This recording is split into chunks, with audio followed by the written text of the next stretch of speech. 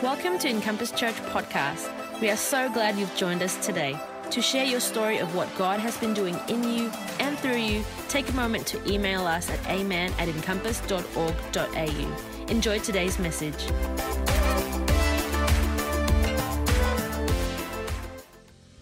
Hello, why don't you take your seat?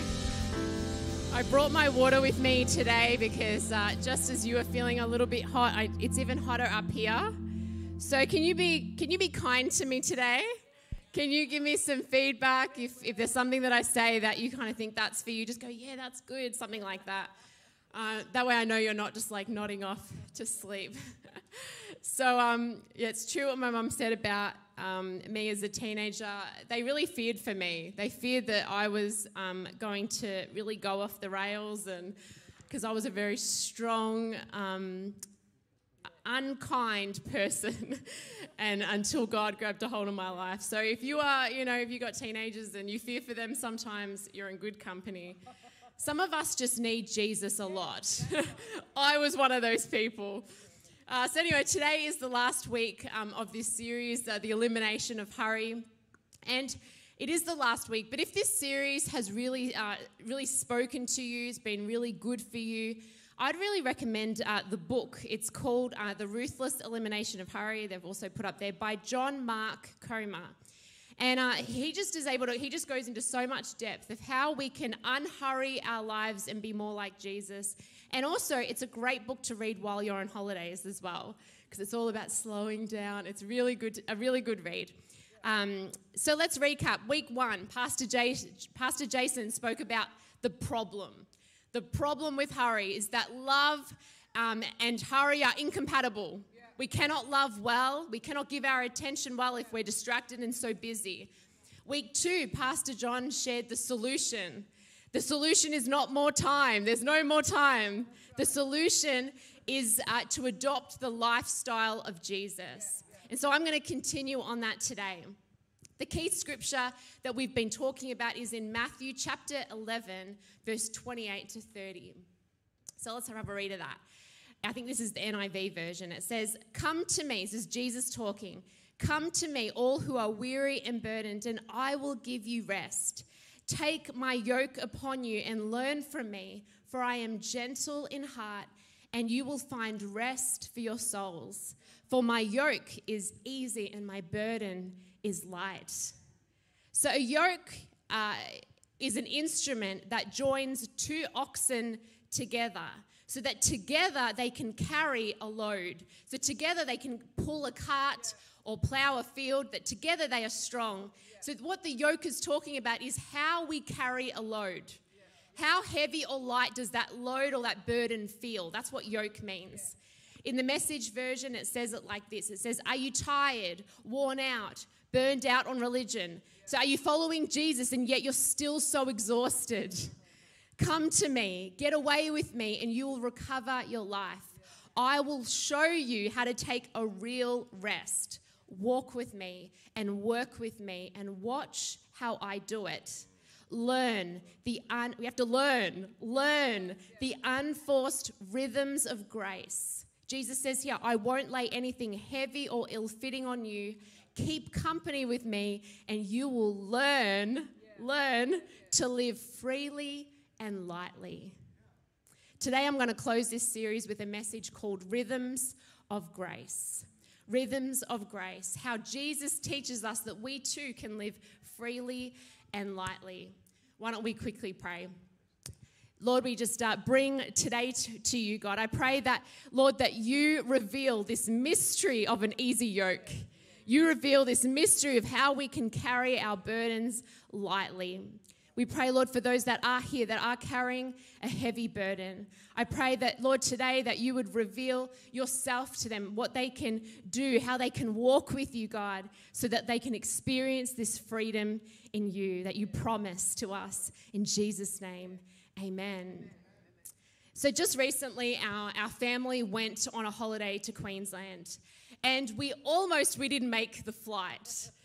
We were running a bit late that day. We were feeling a bit rushed.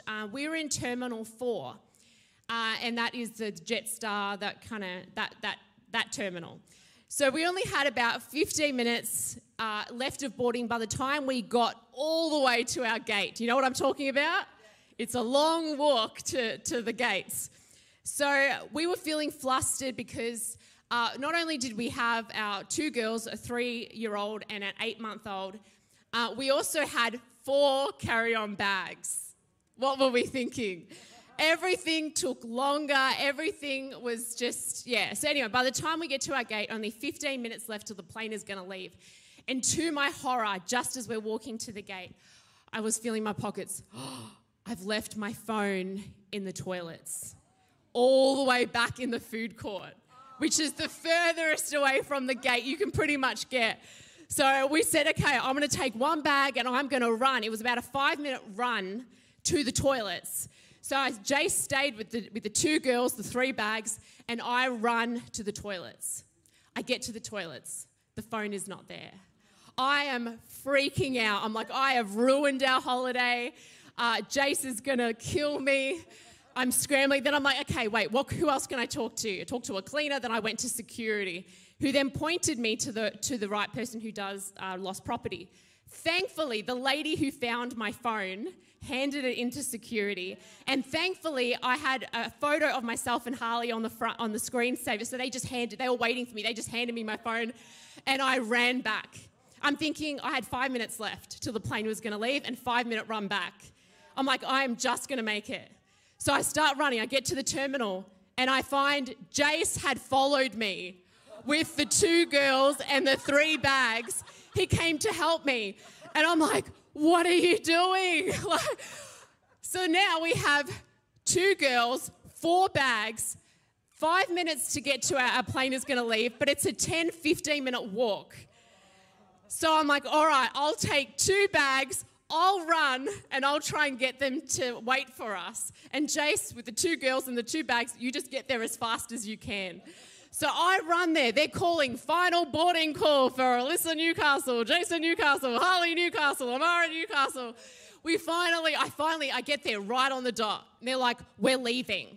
And I'm like, no, you can't leave. Like, are you ready to get on the plane without your family? No, like, are you kidding? I'm like, literally, are you kidding me? I'm like, he's coming. I promise. I was begging them. I was promising them he's going to appear any moment. He wasn't appearing. I'm like, where is he? I'm like, he's going to be there.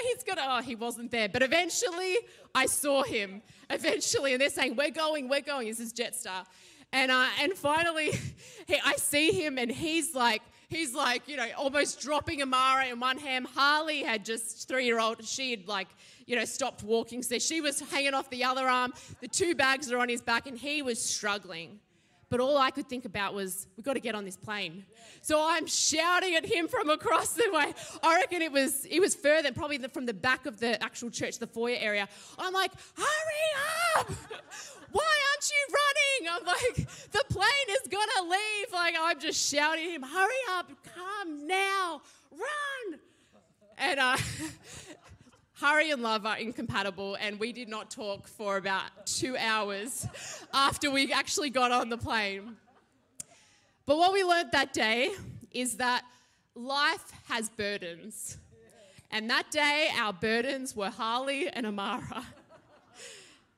But what made carrying these burdens so much harder was the fact that we were in a hurry. It was the fact that we had no margin, and therefore there was no grace in it, there was no room. And on top of that, we had all this excess burden that we shouldn't have had that made it so much harder to carry our burdens. The way we carry our burdens, not the fact that we have burdens, the way we carry our burdens, whether we do it Jesus' way or the world's way, determines the weight that it has. Determines whether it will feel heavy or it will feel light. Whether we have a hurried lifestyle, one that slows down to be with Jesus, it will determine the weight of that burden. You see, I think Jesus knew. He knew that how our responsibilities, how things in life would weigh us down and it would feel too heavy. And so he doesn't take away the burdens. He doesn't say, I'm going to take away that yoke. I'm going to take away that burden. He says, I'm going to offer you a different way of living. I'm going to offer you a different way of shouldering and carrying that burden. You see, many of us want the life of Jesus. We want his peace. We want his joy. But we don't want to adopt the lifestyle of Jesus. We want the life, but not the lifestyle. When in fact, this is the secret to the easy yoke. This is the secret, that his lifestyle enabled him to carry life lightly. It was his lifestyle that was slower and more deliberate than ours was. So is there anyone out there today that's feeling a little bit weighed down, a little bit tired from carrying the burdens of life? This is an invitation for you, an invitation for me to learn the rhythms of grace, to learn how to be empowered by him so that we can learn to carry life well, to carry life differently. So we're going to talk today about the top or 3 practices for unhurrying our lives. 3 practices for unhurrying our lives. Now, I'm going to give lots of suggestions and lists, but it is not legalistic, okay? So where you start, what you decide to try, what works for you is up to you, okay? I'm just going to put some stuff out there and you can see what fits for you. So number 1, what does Jesus show us of how to live? Number 1 is silence and solitude. Silence and solitude could be the most important rhythm that Jesus shows us, but perhaps the hardest to practice. Solitude is setting time to be alone with Jesus with no distractions. The problem is that we don't know how to sit still. Do you remember the last time that you were bored? I mean, we don't even know how to be bored anymore. We have effectively eliminated boredom because every time we feel awkward, every time we have to wait, every time we sit on our own, what do we grab? Our phones. So we don't do stillness, we do distraction. Now the problem with that is without the ability to practice solitude, it is impossible to have a relationship with Jesus.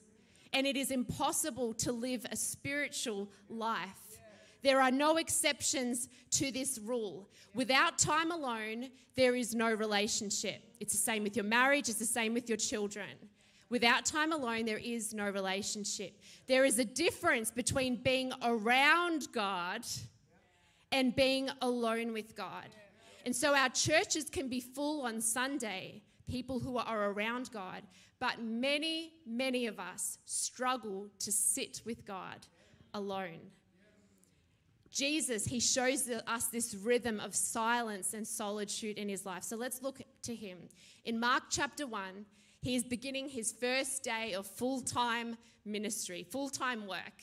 And it says that he's preaching in the synagogue, he's healing people, he's casting out spirits from morning all the way till late at night. He's had a huge day. And it says in verse 35, Mark 1:35, very early in the morning, so the next morning after this, while it was still dark, Jesus got up, he left the house, he went off to a solitary place where he prayed.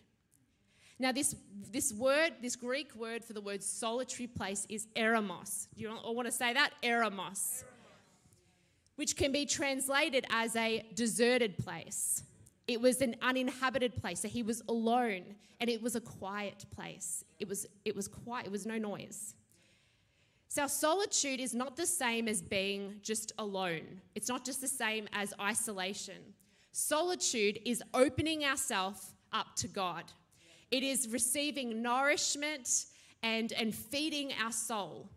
Isolation, on the other hand, is where we withdraw. We're not opening up, where we're closing off to God and to people. Isolation can feel lonely, but solitude is where we feel most connected and strongest in God. So Jesus knew the most important time of the day wasn't breakfast, it wasn't his workout, it was time alone with the Father.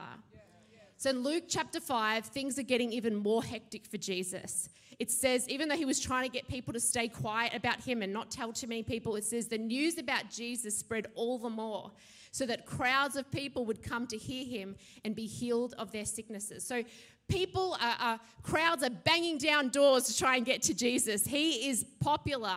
He is in demand. But it says in verse 16, but Jesus often withdrew to lonely places and prayed.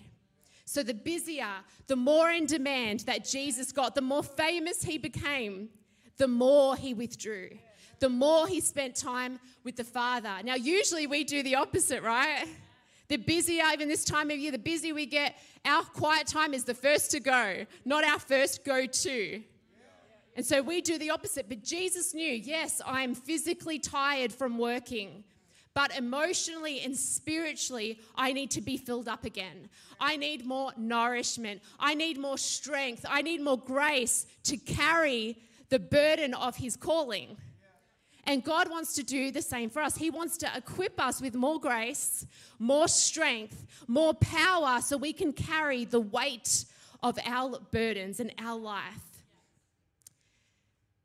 Are you receiving that nourishment and that strength from God every day? Are you withdrawing to spend time with Jesus? I know it's not easy to find a quiet place. It's not easy. Silence isn't easy. Silence requires us to shut off internal and external sounds. So external noise is easier. That's shutting off background noise, music, our phones, being away from people, okay? A little bit more in our control. But internal sounds or internal noise is much harder to shut off. That is the internal chatter in our mind. It's the to-do lists. That's why I'm planning the day, you know. It's the toxic thoughts. It's the fantasizing of what happened to you and replaying stuff in your mind from the past. It's that mental clutter in our mind that we can't seem to be free of, but we have to shut it off if we're going to be still with Jesus. Now, you might think, well, it's easy for you pastors. You get paid to spend time with Jesus, don't you? We don't. You know, it's been a lot of trial and error for me after having even my second child, Amara, this year. I'm not anyone a morning person here. You just find it really easy to wake up. Some of you do, not many. I'm like the rest of you. I do not find it easy to wake up early. So I have had to slowly and gradually push waking up time to now 6 a.m. Because if I don't do that, I will not have adequate time to be with Jesus. So I started at like 6:45, 6:30, 6:15, 6:05, and now we're at 6. And it's now become a new normal, and I love it. But it was hard. It was a struggle to get there. But to me, it's the only way I can have silence in my household. It's the only way that we can have that before the kids wake up. So why should we practice this habit? What does it do to our soul? Let me give you a few things, because maybe you've never experienced it before.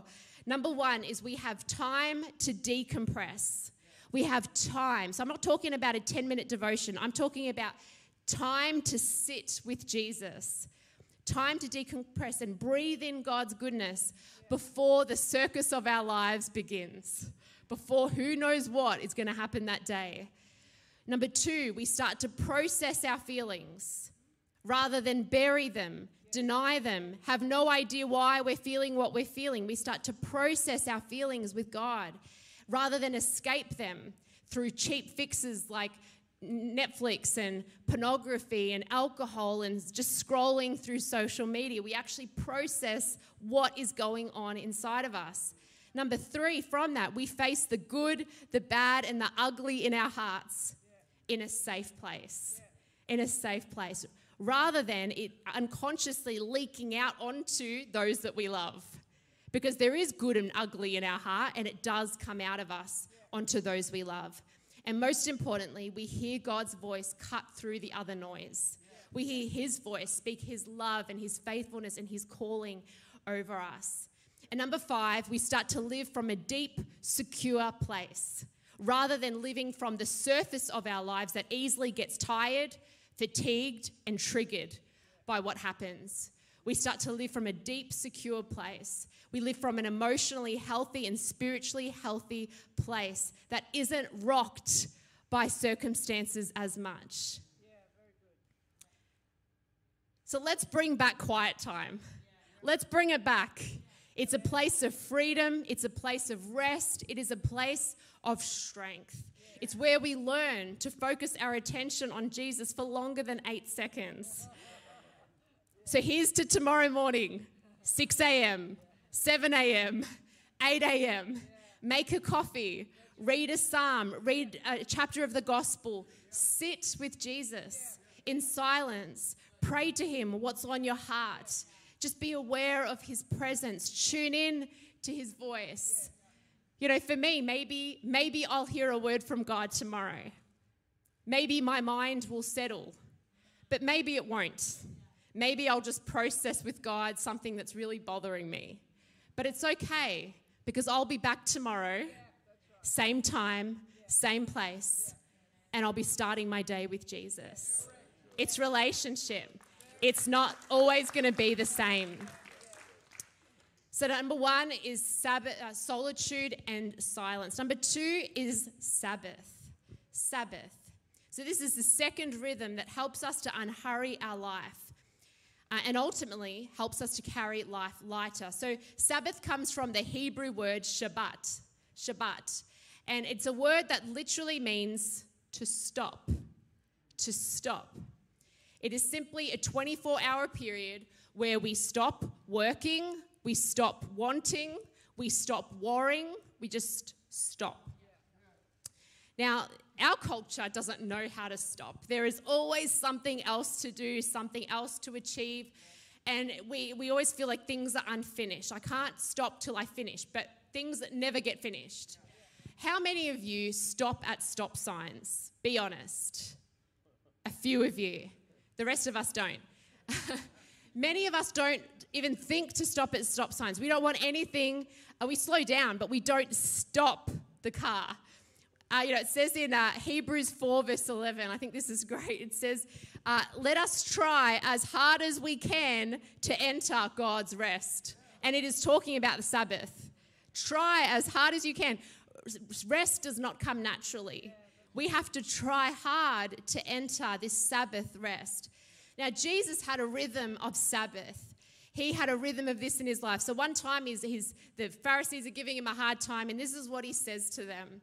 He says in Mark chapter 2, 27, he says, the Sabbath was made for man, not man for the Sabbath. What he's saying is that the Sabbath was created, it was designed by God himself to be a gift to mankind. It is for us. It is a gift for us to be enjoyed. Now, this was a practice as old as creation. So in Genesis chapter 2, God himself set it up. Genesis chapter 2, verse 2 to 3, it says, by the seventh day, God had finished the work he had been doing. So on the seventh day, he rested from all his work. Then God blessed the seventh day and he made it holy.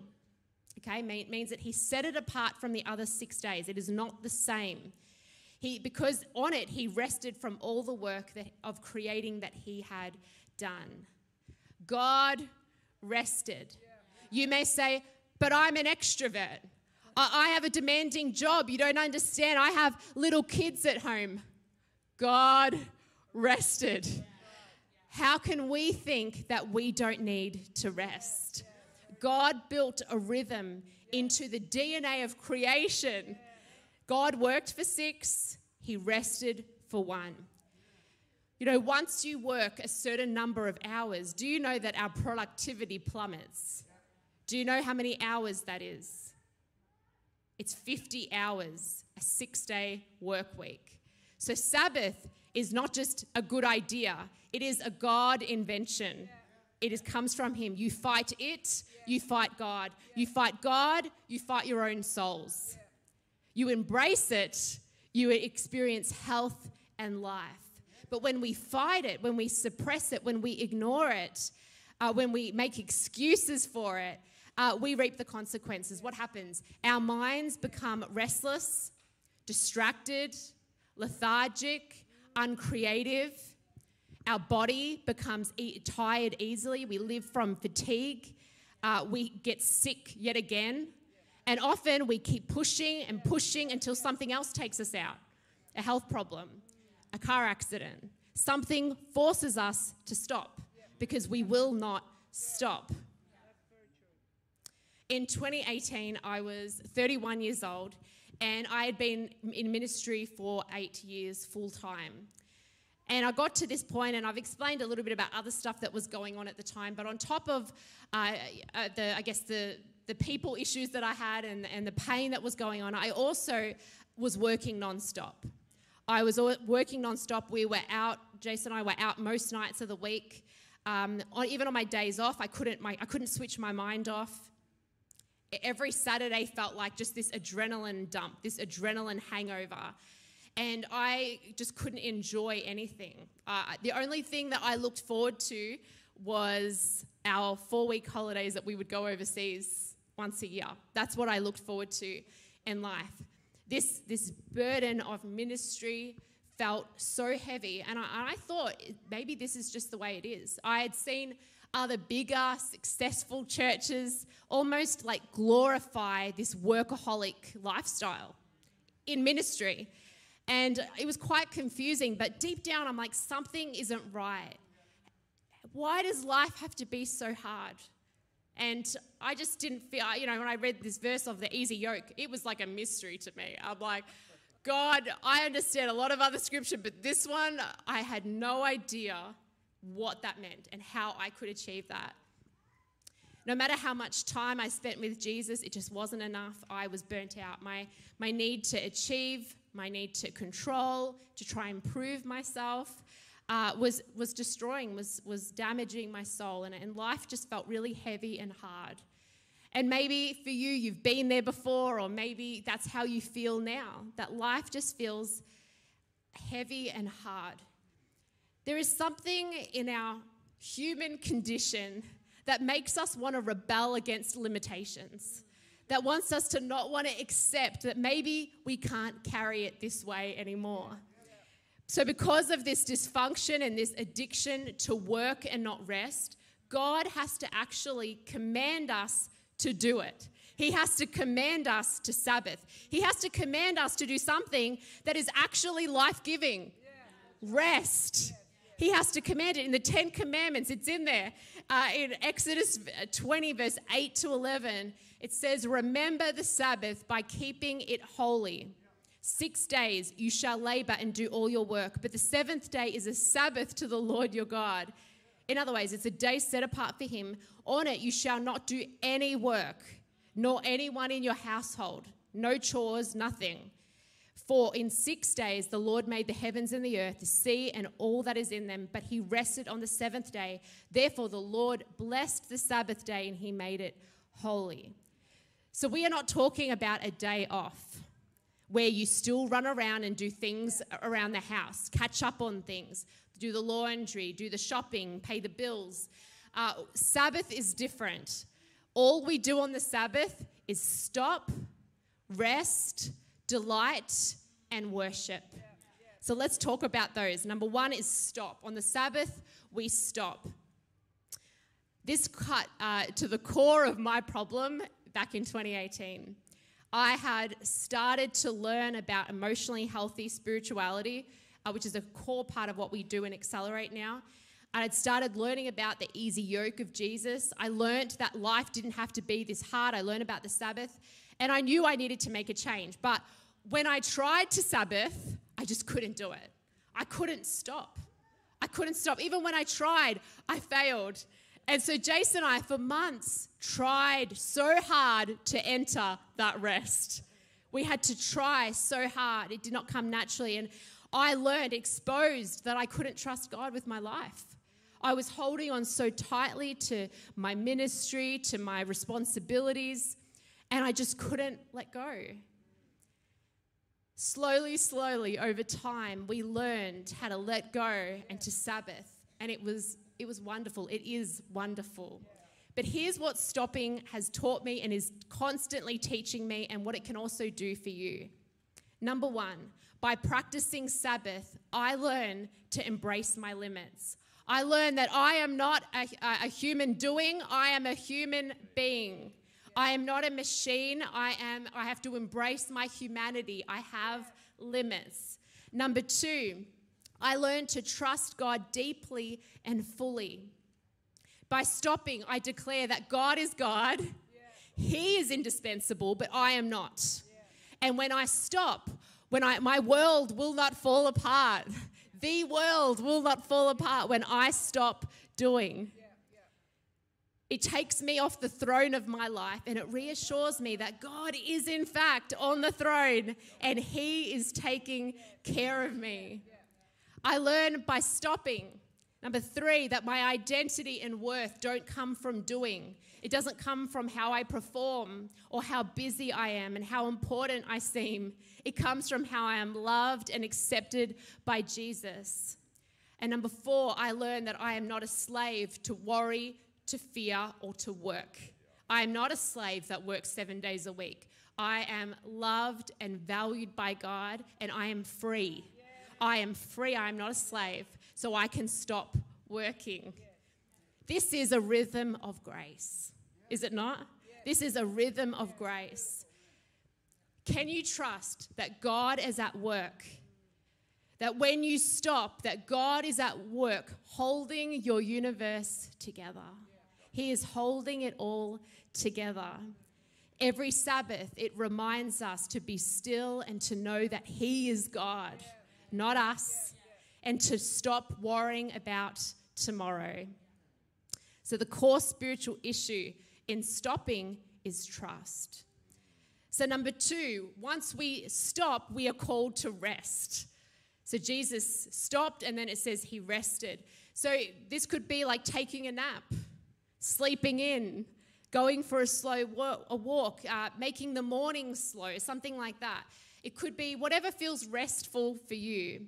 For us, with young kids that always wake up on 7 on the dot, for us it's a slow morning.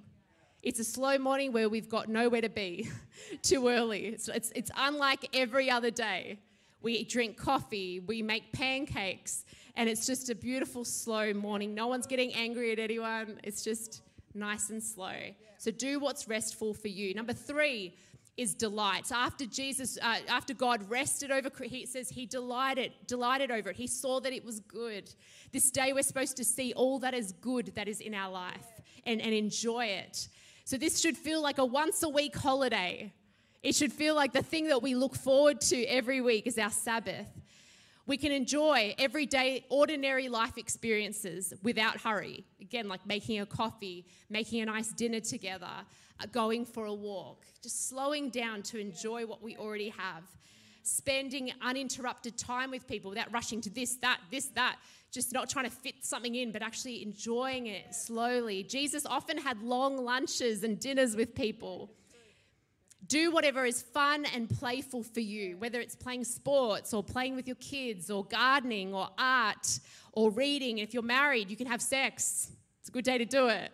You know, we are so fun deficient as a culture, even as people in church. We have to learn how to have fun, delight in all that is good in our life. Number 4 is worship. Worship could be coming to church. It could be worshipping and serving God. But it's not just that. It's having extra time to spend in solitude with God. I remember before kids, I would spend hours sometimes just studying the Word and just being in God's presence and worship. It's harder to do now, but I remember those days. It was wonderful. You know, it's being more aware, slowing down enough to see God in all that He's given you and everywhere He is around you. So where can you start? If you've never done Sabbath before, where do you start? It could be just choose one day a week, clear your schedule, and put your phone away. On this day, start to enjoy what you already have. You don't have to go and buy more things. Just enjoy, have time to enjoy what God has already given you. Enjoy ordinary life. Again, you don't even have to spend much money. Just enjoy ordinary life without distraction. Stop, rest, delight, and worship in whatever way is life-giving for you. Gardening could be absolute chore for one person, but it's life-giving to someone else. Do what works for you. Now, the Sabbath, like I said before, will take time to master. It takes time. It's a practice. It's a skill. It takes time, a trial and error to work out what works for you. You may try something and go, oh, that was awful. I caught up with those people. Oh, they were draining. You start to learn what is life-giving and refreshing for your soul. And also we have to keep adapting as the seasons change as well of our life. And lastly, so Sabbath is the last one, and then this last one here is a new spiritual discipline that has had to emerge, I suppose, because of the pace of our lifestyles, and it's called slowing. Slowing. So we've done solitude and silence, Sabbath, and now this last one of the way of Jesus is slowing. And this habit, this spiritual discipline, is simply developing patience by deliberately putting ourselves in positions where we have to wait. Putting ourselves in positions where we have to slow down. So I'm going to give you some ideas. I've got 11 suggestions. And it might seem a bit extreme and shocking to you. So only do it. Again, it's not legalistic. Only do it if it gives you some joy to do it, okay?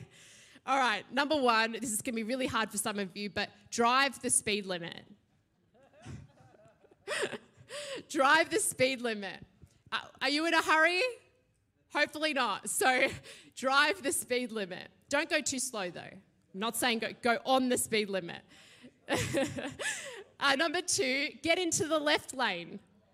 Some people just drive in the right. I do that too sometimes, and I'm really trying to get more into the, why am I in a hurry so much? Why do I need to overtake everyone? Get into the left lane, turn the radio off, suggestion, and just talk to the person you're with or talk to God. That's something we've started doing over the last few months, and it's really good to have that space in your day to find God. Number three, stop at stop signs. Number four, don't text and drive. Again, it's illegal, but I think it needs to be said. Don't touch your phone while you're driving. Just leave it there. Show up 10 minutes early to an appointment and learn how to be awkward again. Just show up, keep your phone in your pocket and just look at people. Look around you. What's around you? Look at someone who maybe needs someone to talk to. Read something or, pray. Find God in that moment while you're waiting. Number six, turn your smartphone into a dumb phone. Turn off notifications for everything. I've done that recently. Everything is off. Get rid of the news. Get rid of all apps that don't save you time. Go through your phone. Hide or get rid of your social media apps so it's harder to find on your phone. And this can make a huge difference. A lot of our staff have done this, and it's making a huge difference. Number seven, only check or turn your phone on after morning quiet time. So don't let the news, don't let what people are saying to you or not saying to you determine the mood of your day. Let God's word do that. Let his voice do that. As well as we waste so much time scrolling when we could be spending time with God. Okay. Number eight, set time limits for TV, social media, and email. Something that we started doing probably at the start of the year, and it took us a while to actually stick to it, but now we do, is we do not watch TV past 9:30. We just turn the TV off, and whether we, do something else, we just don't watch any more TV. And that limits how much TV we're watching, but it also ensures that we have this rhythm of waking up early. Yes, we have late nights, but if it's one here and there, it's different than if it's every night that we're going to bed at 11, 12. It's going to be very hard to wake up at 6. So, set time limits. Number 9, don't multitask. Because multitasking is actually a myth. We don't multitask, we divide our attention. So decide you're going to give full attention to things and see how you go. Number 10, take up journaling. Writing down thoughts and observations of your life is actually very grounding and therapeutic to see our life from the outside. Number 11 is to take long holidays. Make a commitment that you're going to take all your leave every year as a spiritual discipline of rest, that you are going to rest. You see, life is right under our noses, waiting to be enjoyed, if we would just slow down and see what God has given us and where he is in our lives. I'm going to close and I'm going to invite the worship team to come up. You see, all these practices are a means to an end. They are not the pinnacle. They are a means to an end to lead us back to Jesus, to lead us back to our true selves, to lead us to worship, to rest, to being present, to being loving to people that God has placed in our life. It's a practice, it's not perfection. There will always be a gravitational pull back into hurry. And so when you fall back into hurry, which you will, which I do, we just begin again. We don't have to feel guilt. We don't have to feel shame. We just begin again. We find God. We find peace. We find ourselves again in His presence. So we have to fight for a good soul. We have to try hard to enter that rest, that lightness that God offers us. We have to fight for an easy yoke, a lighter burden, more peace, more rest, more focus, more time for what really matters, increased capacity for the hard things that will come up in life that we don't expect. Less work, less busy, but more meaningful. Less, but lighter. How many of you desire that this morning? Jesus invites us to His rhythm of grace. Why don't we pray? Thank you, Jesus. Thank you, Jesus. You know, I believe that God is calling out to those today who do not know Him, who have been carrying life's burdens without Him, because you do not know Him yet. You've never invited Him to be in your life. You do not have relationship with Him. And when we try to carry life on our own, when we try to follow ourselves, it's exhausting. It's exhausting to try and follow ourselves because we don't know where we're going. There's no life, there's no rest, there's no purpose, there's no peace. And maybe today you find yourselves here searching for someone to follow, searching for someone to give you life and life abundantly. And that is a promise of Jesus, that He wants to give that to you. And the first step in that journey towards life and peace is salvation. It is asking Jesus to be the Lord of your life, choosing to follow Him and not self anymore. And so today, if you are here and that's you, I'm here to tell you that the striving can end. The guilt can end. The needing to be perfect to somehow find God can end. Because the good news is that Jesus already paid the price so that you could come to Him. You don't have to pay the price. He already did it. Jesus died on the cross over 2,000 years ago so that you would be free of sin. He died for your sin so that you could be clean, so that you could be right with Him. So when that day came that you chose to choose Him, to come to Him, that you would be able to do that with no shame and no guilt. There is a free way straight to Him, into His presence. And so today, if that's you and you want to run to Jesus, you want to choose Jesus, you want to make Him Lord of your life, you want a relationship with Him, would you respond today just by putting up your hands so that I can pray with you? I'm not going to embarrass you. I'm not going to call you at the front. I just want to pray for you where you are in your seats. And we're all going to pray together. And no one's going to point you out, but this is between you and God. If you want to respond to Jesus today, say, I want to make a decision to follow Jesus today. If this is your moment to do that, there's no pressure. This is between you and God. If that's what you want to do today, this is your invitation from God Himself. He says, come to me. Come to me. He's calling to you. If that's you today, would you raise your hand to say, that's me. That's me, Alyssa. I want to ask Jesus to be Lord of my life.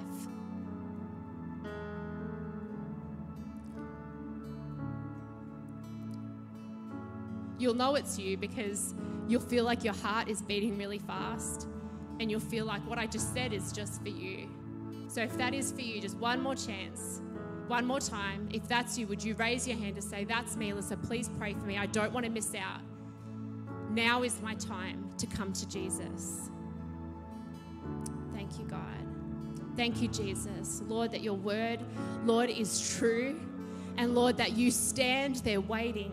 Your word says that you knock at the door of our heart. And God, I pray, Lord, that there would be a softness and openness to you, God. Lord, for those that don't yet know you, God, I pray that, Lord, even this week, they would sense a drawing, Lord, from you, a drawing near from you, God, and that they would be open to draw back to you, God. We thank you, Jesus, that you are at work. We thank you, Jesus, that you are always working. You are always moving in our lives. Thank you, Jesus. Why don't you all stand to your feet? Thanks for listening to this week's message from Encompass Church. If today's message has impacted you and you want to give your life to Jesus, if you need prayer, or if you want to get connected to the church, please contact us at office@encompass.org.au. Never miss a moment by following us online. Search for Encompass Church on Facebook, Twitter, and Instagram.